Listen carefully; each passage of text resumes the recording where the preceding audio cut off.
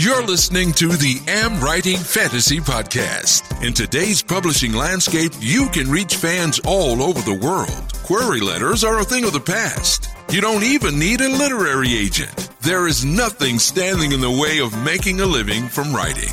Join two best-selling authors who have self-published more than 20 books between them. Now, on to the show with your hosts, Autumn Burt and Jasper Schmidt. Hello, I'm Jasper. And I'm Autumn. This is episode 153 of the AmWritingFantasy podcast, and it is time for our critical reading of Jade City by Fonda. And we'll be sharing our thoughts and views with the aim to see what we writers can learn from this book. Yes, I'm looking forward to it because it was such an interesting story. But, listening right now, if you are planning on reading this book and you haven't yet, spoilers. There will be spoilers. So Yes. Keep that in mind if you're listening. This is a critical review, not a blurb or a teaser. We're going to rip it apart and say what we love, what we wish had been different, and see what else we can learn from this book. That will be it, yes. And we also got a few remarks from Patreon supporters, so we will also mention some of that as well. Yes, I'm looking forward to it. I happen to have read some of those comments, and I'm kind of in agreement with them, so that'll be really fun. I am for the most part as well. So, all right, end of episode. No, okay. That was it. Go and read. Go and read the thread, and that's it. You're all set. All right. Well, how are things over in Denmark? It's been a little while since we talked, which was partially my fault.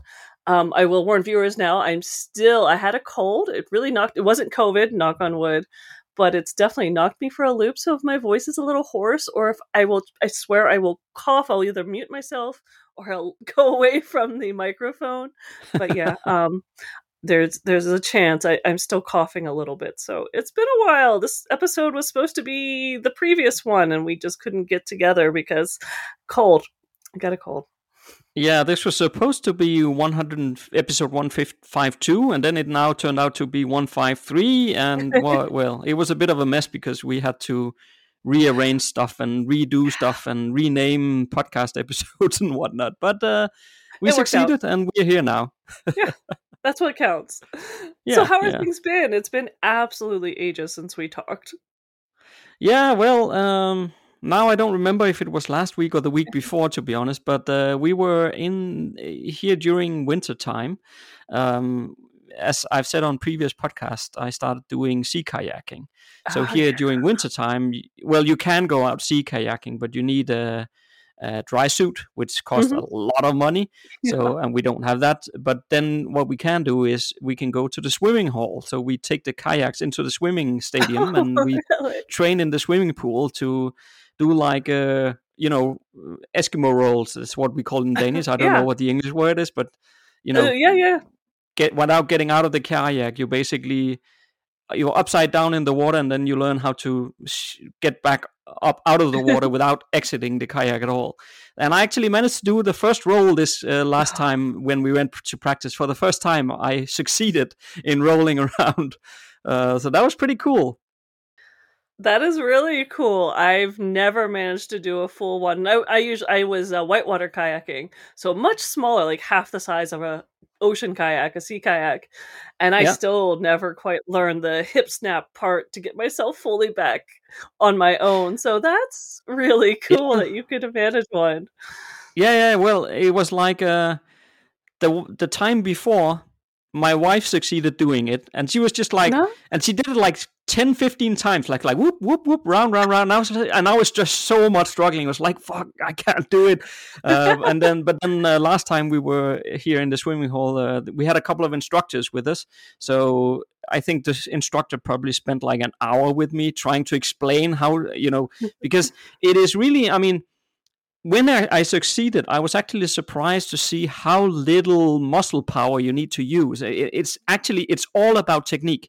You almost need to do nothing to flip around if you just use the right technique.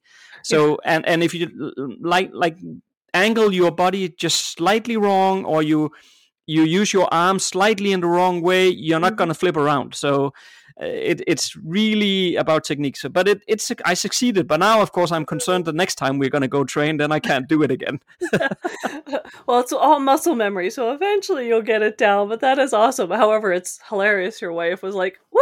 I'm just rolling like. Yeah, she was just rolling around, and was like, "Well, it's quite easy." Yeah, that's easy for you to say. For her, that's fantastic. Yeah. But other than that, then in terms of working wise, we've sent book 1 of our new series off to the editor. So we're waiting to get it back from the first editor, and then it'll go to the second editor, and so on. But we're getting there now, so that's pretty cool. And otherwise, we've started to look ahead for 2020, and are going to discuss some of our future plans and so on. But I quite like this time of year when we're sort of reviewing what are we going to do next, and so that's always fun to me. It is. I think it's good to do that. You should do it in your life. You should do it in your writing, your book marketing, whatever you got going on. I think so many people don't take the opportunity to reflect and then reorganize and then hit the new year with maybe some new goals and some new operations and stuff. So I agree. Which again, go figure. We tend to agree on just about everything.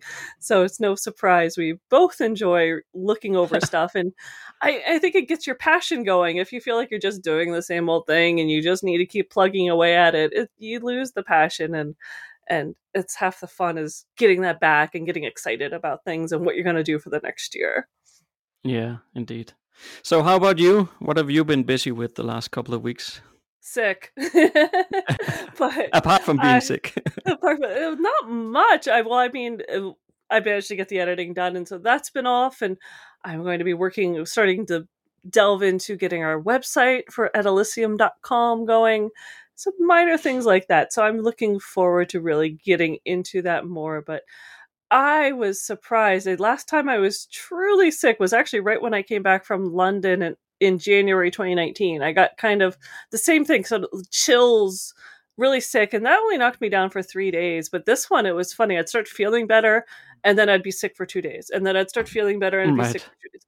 Oh, it's been a nightmare. I really thought, I was surprised when I got the COVID test results back as negative. I'm like, really? If this isn't COVID, there's some other nasty bugs out there, and no one should ever have to go through this. But I have never had chills, like shaking so hard while I had a fever in my entire life. Thank goodness my husband has a wilderness medical training, because he's like, I wasn't worried. We're fine. I know what to do. But I was like, this ain't right. This is not right. Yeah. But there is a bug like that going around. Because, I mean, over the last 2 weeks, I was sick for a couple of days as well. Yeah. And I didn't have the shakes like you're describing there, but I did have a fever, and I was absolutely sure that this is COVID, because it felt like, all the flu kind of symptoms, all the stuff that you hear about, and your throat, you can feel it all the time. It was exactly like the symptoms described for COVID. But I also went and got a test, and it was negative. Yeah. But there is something going around like that at the moment. But yes. I mean, none of our listeners catch it. It's not contagious through podcast, thank goodness. I don't think it's contagious through podcasting. At least I hope not. I hope not. But yeah, I mean, as I've described it, I feel like I've actually been sleeping with a hot water bottle. I feel like my internal thermostat, we speak in car language all the time, I'm not sure, but my thermostat is busted. It is not working. So please, if you find yourself getting cold, stay warm. Make sure I was sleeping with a hat on and a hot water bottle and a coat, and it's just ridiculous. But yeah, keep yourself warm and healthy, and have a good December, because you don't want to get sick at the beginning of winter. I'm going to have a sore throat all winter now. Yay. Yeah. A week on the internet with the AmWritingFantasy podcast. So I found a very interesting article on the internet that I just thought I would share here. Excellent. Because it's probably over the past month or something like that, I've been posting sort of different topics to our Patreon supporters about different aspects of big publishers merging together, and sort of the effect that it might or might not have on us authors, that all these big publishers are merging, like lower advances, lower royalty payments, and so on. I mean, for us indie publishers, it's not so concerning, but for everybody doing the traditional publishing, then I've been just making different Patreon posts about that. But then I found this article as well about Penguin, Random House, and Simon & Schuster. They're looking to merge in a $2.2 billion deal. Wow. But then the U.S. Justice Department stepped in and blocked the merge. Did you see that? No, I did not. It's funny, I read the news a lot, but I did not see that one. No. So the U.S. Justice Department says that the merger would create a too dominant market role, and it would hurt authors and readers. What do you think about that?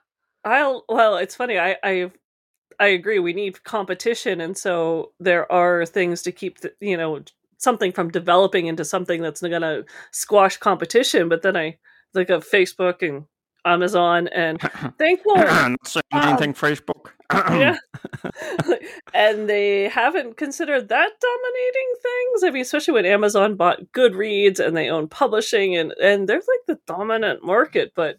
At least they're trying to protect the brick and mortar ones. It's good that they're maintaining some competition out there. Yeah, I mean, from a publishing point of view, Penguin is the largest publisher, and their largest rival is Simon & Schuster. So those two merging would generate like a massive dominance in the market. And in my view, it would be like unprecedented. What do you say? Unprecedented. That was what I was trying to say. Control of the publishing industry, right? So I fully agree with the U.S. Justice Department here. I think it's a good thing that they're blocking this. But of course, the lawyer of Penguin then claims that it would actually be good for the authors if the two giants merged, and that the publishing imprints will continue to compete against each other, is what he said. I don't buy that for a second. I don't buy that. I think it would give them a better edge to compete against Amazon, but Amazon is so far ahead in ebooks, and they're pretty solid in paperbacks, but they're just delving into hardcover. So I think it would put them against each other pretty solidly that way, but I don't think it would help authors to have basically your choice is Amazon or whatever Penguin Schuster would be called. But I mean, to me, it's almost like Amazon decided to buy. Oh gosh, now I might just completely blanked. But where we're also have our paperbacks published, Ingram Spark. Like if Amazon bought Ingram Spark, authors would be doomed, just doomed. But I don't think Ingram Spark wants to go under. But yeah, that is like the only other real competition for Amazon is Ingram Spark, and a lot of people don't even realize it. All right. Yeah, and Spotify just bought Findaway Voices. Oh, wow. Really? Jeez, there's some shakeup going on. Yeah. They want to be the dominant audio producer, just like YouTube being for video. Spotify want to dominate the entire audio market. Oh, that'll be interesting. And you also saw, of course, that was like earlier in the year, but also Spotify buying Joe Rogan's podcast for $100 million and stuff like that, right? So they're really...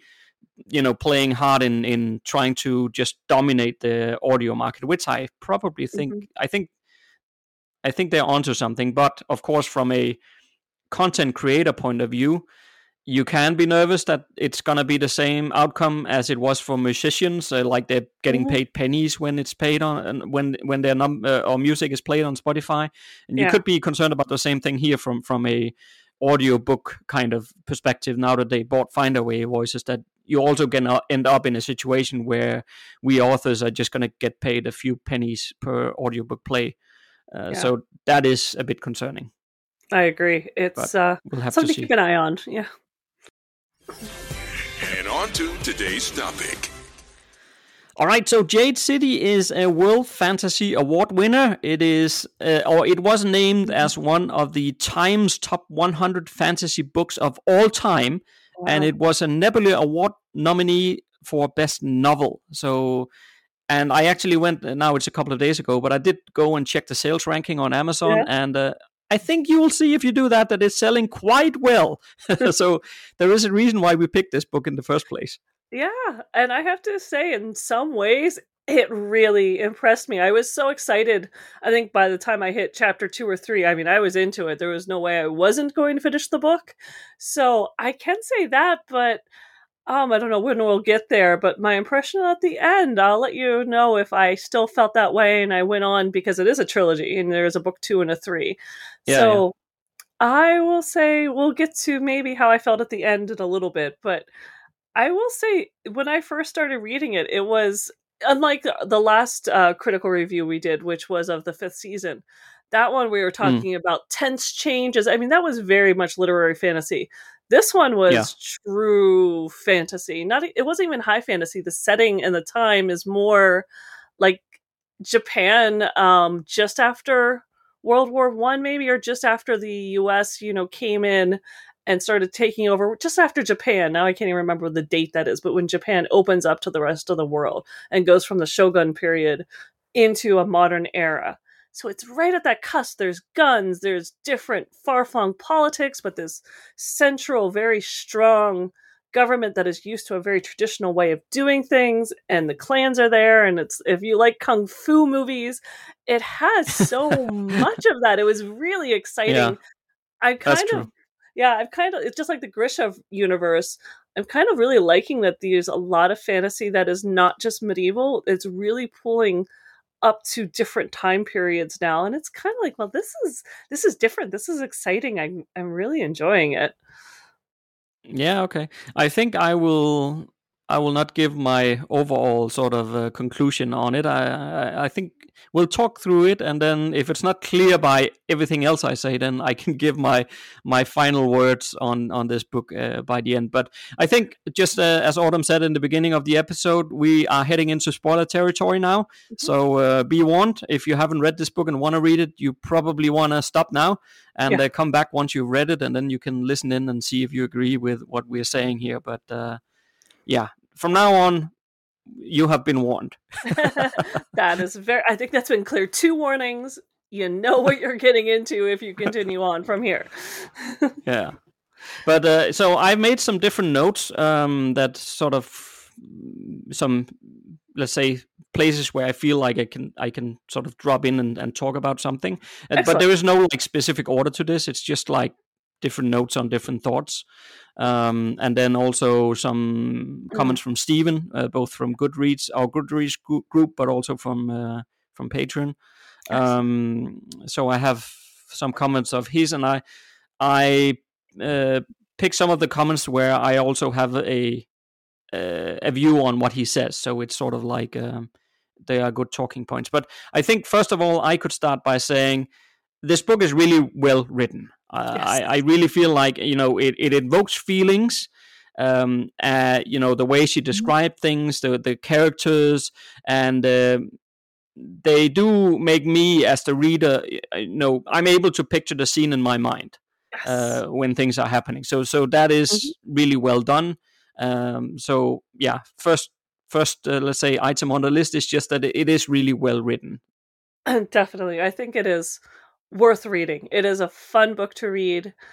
It is engaging. The world is a little bit of different time period. If you do like kung fu movies, it has the magic system. I'm sure we'll get into that as well, with the Jade and the green bones. The only people, the Kekanese, who are the ones who can actually use Jade. Everyone else is, if they touch it, they either are unreactive. There's a few people who are in the world who are unreactive to Jade, but the rest of them can basically become addicted. It's like opium, maybe. It's a good substitute for that, but it also gives you really amazing powers. So it's sort of the magic system, and it's really fun. I like that it's tied to a traditional item, that it works in very set ways. When she talks about, like, you can do this with it, you can do that with it, but it's really hard to do both.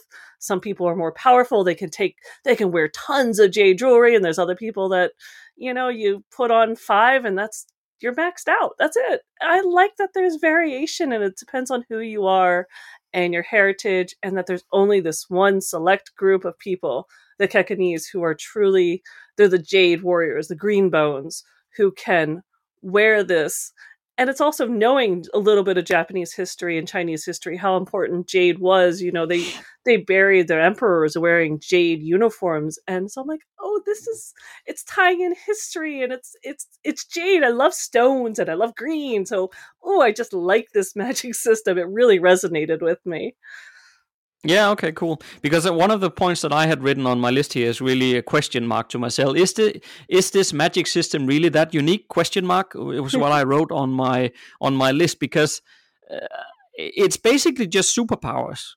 I mean, yeah, you're using the Jade to get your powers, but it's nothing more than that. I mean, the more I thought about it, the less unique I actually feel like the magic system is. I mean, it's fun and all that. It's not that, but if you're looking at it from a uniqueness point of view or trying to create something new, then I really don't feel it is that. I don't know if that's fair to say, but I think in some ways, I mean, it's based on a lot of traditional. You could substitute any stone instead of Jade on any universe. I mean, I know I've read other ones where it's just sort of like the elf stones of Shannara. You have the stones and you can do something with it. So I think it has a very strong heritage in the same aspect. But I like that she tied it in to a culture and a history. But again, I also know, and we'll probably get into that, or we can get into it now, but the Jade is tied to a history that, again, I keep saying Japan. This is not supposed to be Japan. It's supposed to be Kekanese and Kekon. And that is, I think, to me, was the biggest weakness, is that it was so obvious what country it was and the time period and the era that I was just like, can we just call it Japan? It felt like it's an island, so I felt maybe this is supposed to be Okinawa. There's the one area there against, which to me is the Koreas, which Japan has a huge history of fighting with the Korea. And then there's this sort of English / for some reason I kept thinking of Spain, but it might be because it was started with like España, it had that kind of name to me. So it was like an English / European foreign power as well. It's just like, it was so obvious that I was like, make it either more different and truly unique, or just call it what it is, because it's not even a filmy gray layer. It's pretty apparent what you're trying to base this on. Yeah, I think that's correct. Not necessarily that I think that's a problem as such. I mean, I know we've talked about many times during our monthly Q&A session with our students and patron supporters and so on, that if it's a horse, call it a horse, right? I mean, we said many times, but I'm not sure it's a problem as such, that you are sort of mimicking close off of some real life place. Because on the other hand, if you called it Japan and then they were running around with Jade powers, that might also feel wrong. But I don't know. But I don't necessarily think that's a problem. That's probably like a taste kind of thing or opinion thing. Yeah, I guess some people. Yeah, I think some people will not mind it as much, but I was comparing it to like the Grisha books, the Grishaverse, which is also has some key aspects that are very much based on cultures of this planet, but she does a really good job of anchoring the history into her novel. They develop out of the novel and they have completely unique aspects based on the world. And I guess I like my fantasy just a little bit more fantasy, and this was so close to the real world with just a little veil of difference that I was like, well, I wanted to see, I think, a little more difference. I wanted a little more traditional, a little more history based on the world she was creating for the book, rather than something that, I could let me go check Wikipedia and make sure that is how it happened. Yeah, and I think on that note, I could just sort of inject the comment we got from Stephen on Goodreads, because it sort of goes very much along with what you're talking about, I think, because Stephen said, quote, "Here we have a very Earth-like world with technology straight out of the late 70s, early 80s. Yeah, so that's just me saying he's in a different time zone or time period than you are thinking about it. But okay, then back to the quote. They have cars, they have guns, they have landline phones, their vocabulary is completely from modern times. Lee basically took the idea of a Jade-based magic system and shoved it into a culture of Oriental gangs from the 70s. End quote. Right, so he's thinking that this is like late 70s, early 80s, where you're talking about after World War I. So there's a bit of, let's say, change there. Yeah. But again, I'm not so sure that I fully agree with the fact that their vocabulary is completely from modern times, like he says. Well, maybe it is, but I don't necessarily think that's a problem. I mean, for me, this is a fantasy setting. So who knows how they talk? I mean, but it goes very much along with what you were talking about. Like it feels like Japan, so why not just say it's Japan, and so on and so on. Whereas I just view it as it's a fantasy setting, so she can do whatever she wants, and maybe it is indeed heavily inspired by some real life cultures and real life locations. I don't disagree with that. I also think that it is that, just like Stephen is saying and like you're saying as well. But I guess I'm just not seeing it as a problem. I think that just comes down to personal taste. To me, I'd like to see it. I would like to, if I didn't understand a word, like how the people greet each other, there is language used. And I'm pretty sure all the language used was Japanese. And I basically could have put it into Google Translator and checked it. I think there's a part of me who said, I would rather have that as a fantasy language. Make it up to fit your world, and don't just make it so that Are you saying you did check it? I did not, but I had assumed that I probably could have, with that a lot of, except for the place names, that some of the greetings, some of the words, some of the language, the traditions were very much based on real things that you could Google or check on Wikipedia and double check. And I was just like, that's... I never thought about that, actually. Yeah, to me, I'm like, I would rather have that just shifted a little more into fantasy. Otherwise, it felt a little... not cheating, it just felt like a little bit more work could have been done to make it really have like, wow, that is fantastic, that is so cool, instead of going like, yeah, I read that the other day in an article on Wikipedia, cool. Yeah. No, fair enough.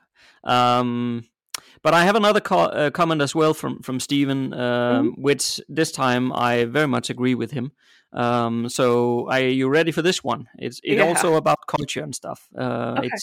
So he says, quote, I think if a culture had such a magic system for many centuries, it would have drastically filtered all areas of history and industry in such a way that the world would be a very different place.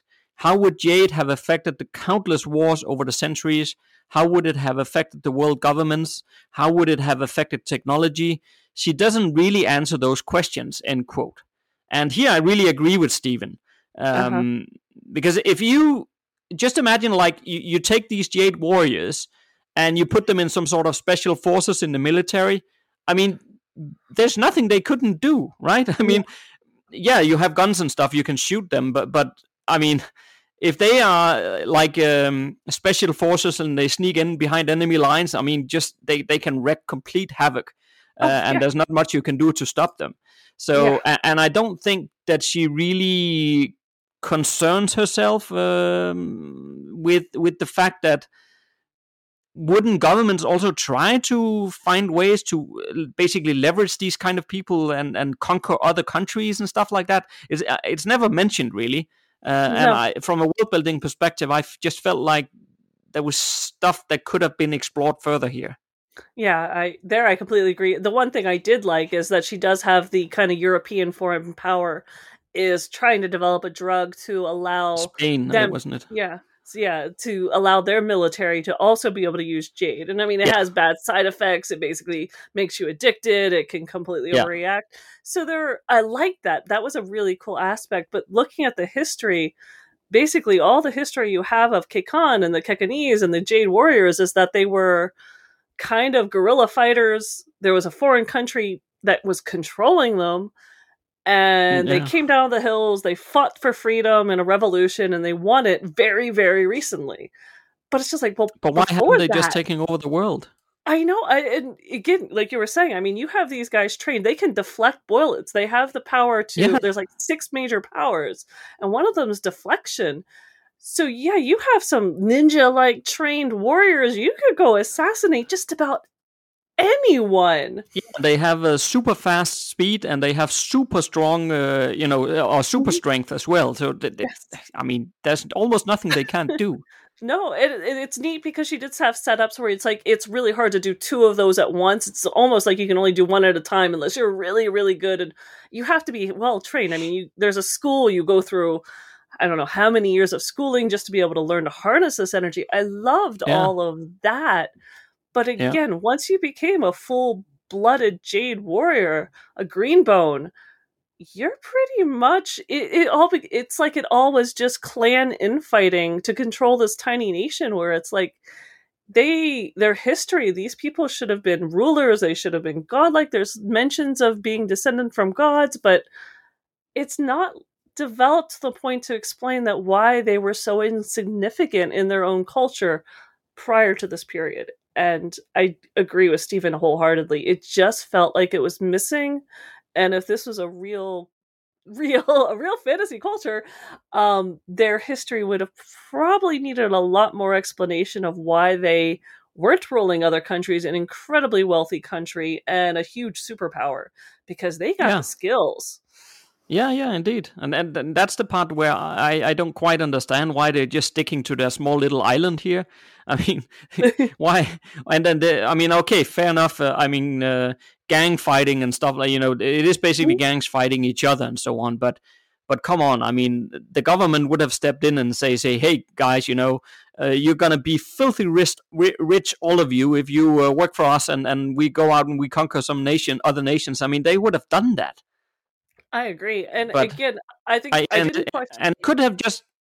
I was just about to finish my thought there, because she could just have mentioned it as a short paragraph somewhere, just saying for whatever reason they didn't want to, or just give some sort of explanation to why, and then that would have been closed, right? But because it's never mentioned, then it just makes me wonder. Yeah. And I think, again, this is where she was relying way too heavily on the history of Japan, because they did close their borders for 200 years. They basically were not open up to the rest of the world until the US came in with a steamship and basically opened up a country from the Shogun era, where they were using samurais, to basically fast forward within a matter of years to a full industrial nation. And if you know the history, you're kind of like, oh, she's just basically assuming this is what happened here, and just mentioning, instead of the shoguns, as it's the warriors in the mountains and the revolutions and the guerrillas and blah blah blah blah blah. But that doesn't work. This is supposed to be a fan. It's not explained with the magic system she has. And that's where, again, I have the problem that if you're going to develop this culture and this history and it's a different world, don't just rely on what happened in this world, because it doesn't fit. It's going to leave you these disjointed things that I'm like, I don't understand why this would happen this way. No, I agree. And one of the things we talk a lot about in our world building course is basically making sure that you analyze what are the wider consequences of the magic system and of the things that you develop in your world, because it will have impact on other things in society, on other nations, maybe in this case, and so on. So it's not that you have to play that all out, meaning that it's not like the Kekonese needs to then conquer the world or stuff, but at least you need to think about what does it mean, and then I don't want, as an author, to have the Kekonese conquer the world, then at least I should have an explanation for why they didn't do so. And in the same vein here, Stephen also said, if Jade is such a powerful substance, has anyone tried to harness it as a power source? Even if Fonda Lee threw a line in there somewhere about scientists studying Jade to find other uses, but to no avail, because it only enhances people of Kekonese bloodline, I would have been able to accept that. But then it would have brought me back to my initial question of why would those Jade-powered supers have been content with just their tiny corner of the world? And then we're back where we started, right? Yeah. But again, I mean, this is again the wider consequences of having Jade powers. And if you can really get that many powers out of a Jade stone, then I understand what Stephen means in terms of it's not only about military strength here, right? I mean, you probably would wonder as a government as well. I wonder if we can use this as a power source for other things, right? And again, like Stephen also says, it's not that the Fonda leader needs to make that into something. She could, like Stephen says, she could just have made a small paragraph somewhere explaining why they tried and they failed and decided not to go any further or whatever. And then fine, right? But I'm really missing from a world building perspective. I think it is a really cool setting, so don't get me wrong. I think it's quite cool. But what would have just made it even better would have been some consideration about this wider consequence of the Jade powers, and I really feel that is completely missing.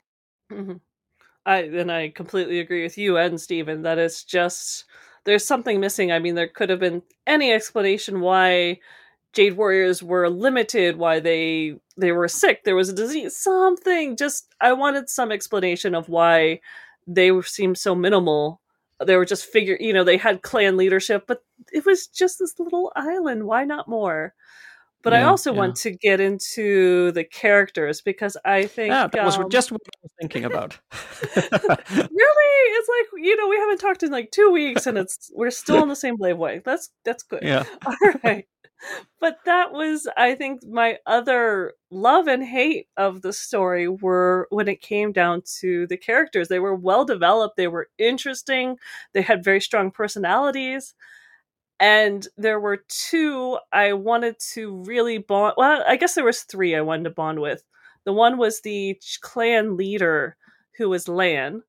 He was my favorite up until, okay, very big spoiler alert, he dies. And up until that point, I was really excited. Like, he did not want to be the leader of a clan during a war. And that's where this world was heading. There was going to be a clan war. And he was basically the only one trying to keep everything together. He was an awesome, peaceful clan leader. But I'm like, I want to see how he changes, how he transforms. And boom, kills him off. So I was like, ugh. And there was Shay, which was his sister, and I wanted to like her. She had gone out and explored the world and come back. And there was a few chapters in there where I was like, do I go back to my clan? Do I not go back to my... And I got to the point, I'm like, just make a decision. I was getting a little sick of her indecision. And I never bonded with her because she was just too wishy-washy. And the only other one I kind of liked was Emery Andon, who was the young Jade Bone, who had quite the backstory. His mother was like too sensitive, went bad. His father's European, well, okay, quote unquote European. We're just going to call him that. And he's highly sensitive to Jade. He can do amazing things with it. But he was also too emotional. There's times I wish he was a girl, but then I would have been really annoyed he was so emotional. At least as a guy, he was like, oh, okay, a really emotional guy. That's kind of different. But I didn't bond with him either. And at the end of the book, that is actually what kept me from buying book 2. It's like, this is interesting. I have some questions about the world and the Jade and the magic, but I really don't really care. They killed off Lan, and I don't really care what happens to any of the characters enough to make me go buy book 2 right now, maybe if I have some spare time later. And that surprised me. I was really all set to love this book, but I didn't find the character that really made me want to turn the next page. No, and funny enough, as usual, we agree here. Oh, I mean, really? Lan was also the only one that slightly had my interest until he was killed. But because it's like, I feel like from the very first page, the world building really comes into its own right? Immediately you're sucked into this pretty cool setting, and I was very hooked in the first couple of chapters. Like, this is really great. But then the character building and making me as a reader care for those characters never really happened. No.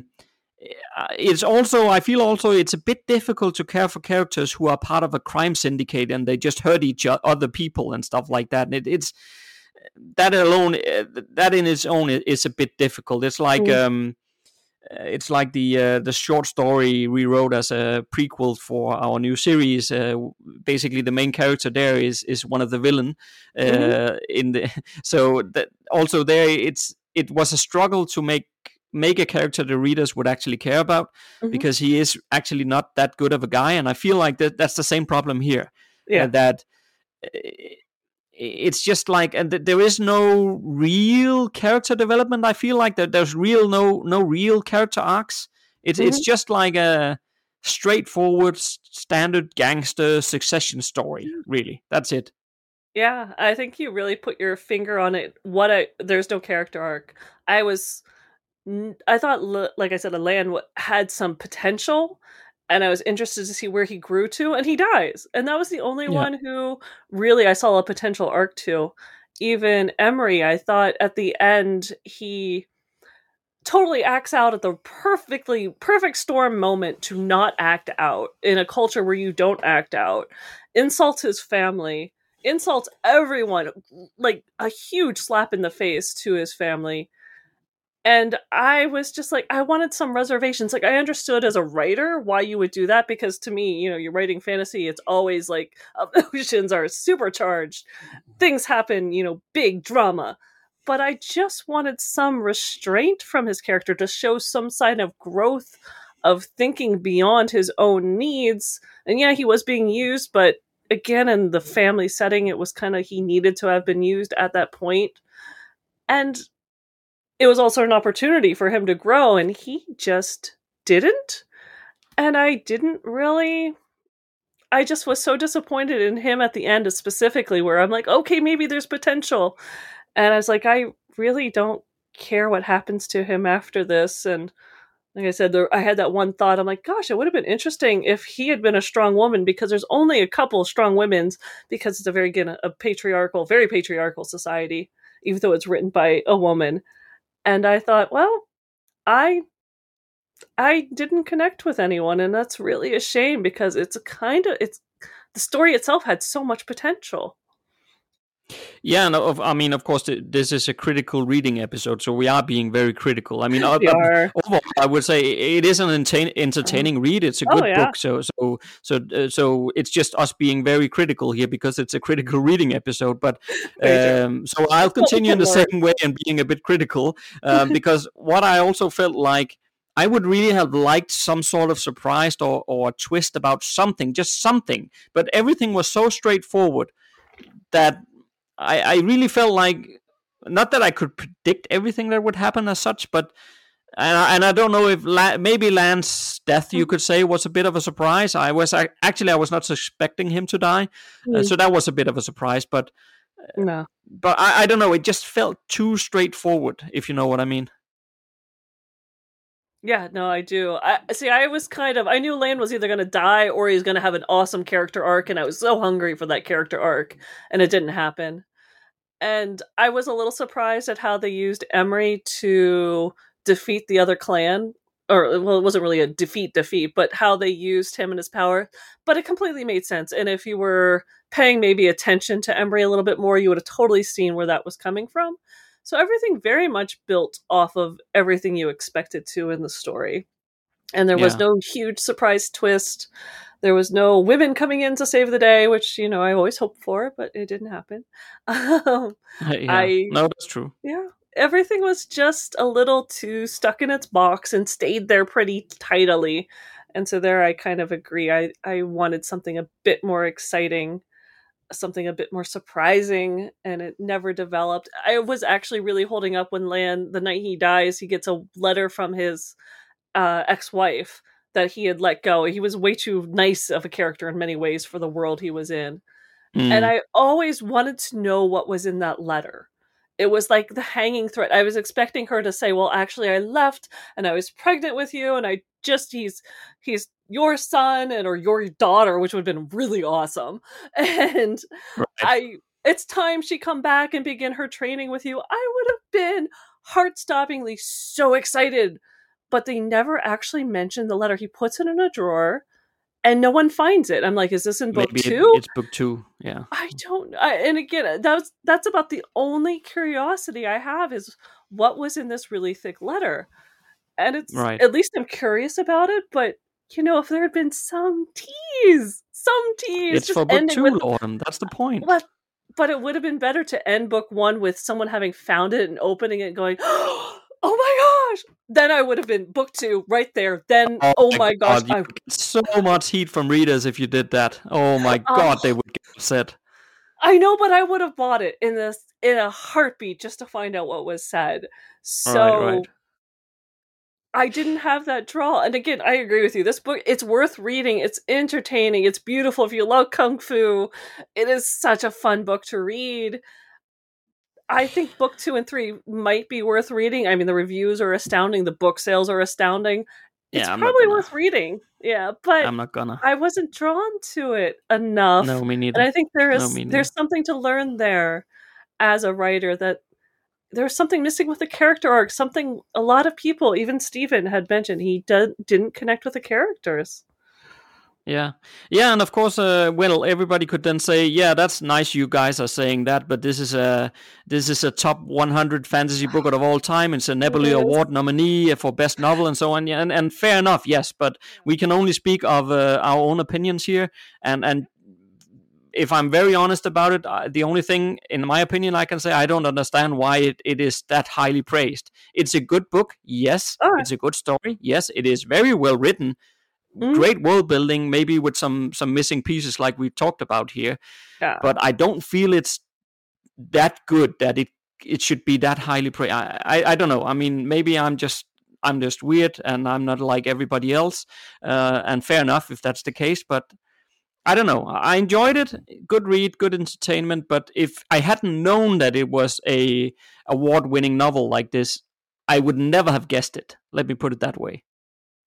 Agreed. I think I've read some indie fiction that I think rivals it, and tops it. So it's interesting that it got picked for. It is such an award-winning and so touted. I think there's a lot of great books out there. It's no better than a lot of them. I mean, well, okay, it's better than some of the really rough ones, but it's on par. It's a good book. It's entertaining. There's other ones that are probably more exceptional, but other than that, again, it is my opinion. It was worth reading, but wow, I can only complain to have the problems she has with how well it's doing. Good luck. Best for her. I'm so excited. I wish every author who wrote that well or on par could do as well. Yeah, for sure. I think one last thing I had on my list to mention here, because this is really something I've learned, not from this novel alone, but from all these kind of bestseller novels that we read over the. I mean, we read one before as well for this podcast, but outside of the podcast here, we have also had like 4 or 5 something like that very best-selling books that we've read over the last month, just because we were trying to see what are the common denominators in these books. And what I have learned, and this book is exactly the same, and I've been surprised about this because it's not, I guess, my standard preference, but I just have to admit as well that after reading all of these massively successful bestsellers, what they all have in common is that they are fairly slow paced. Yes. All of them. This one as well. You know, it takes time before things get going. It's not that nothing is happening, but it's not a fast-paced one where you're like flipping pages to see what happens next. It's fairly slow-paced. It takes a time where you just spend time with the characters. And all of these very, very successful novels, they all do this.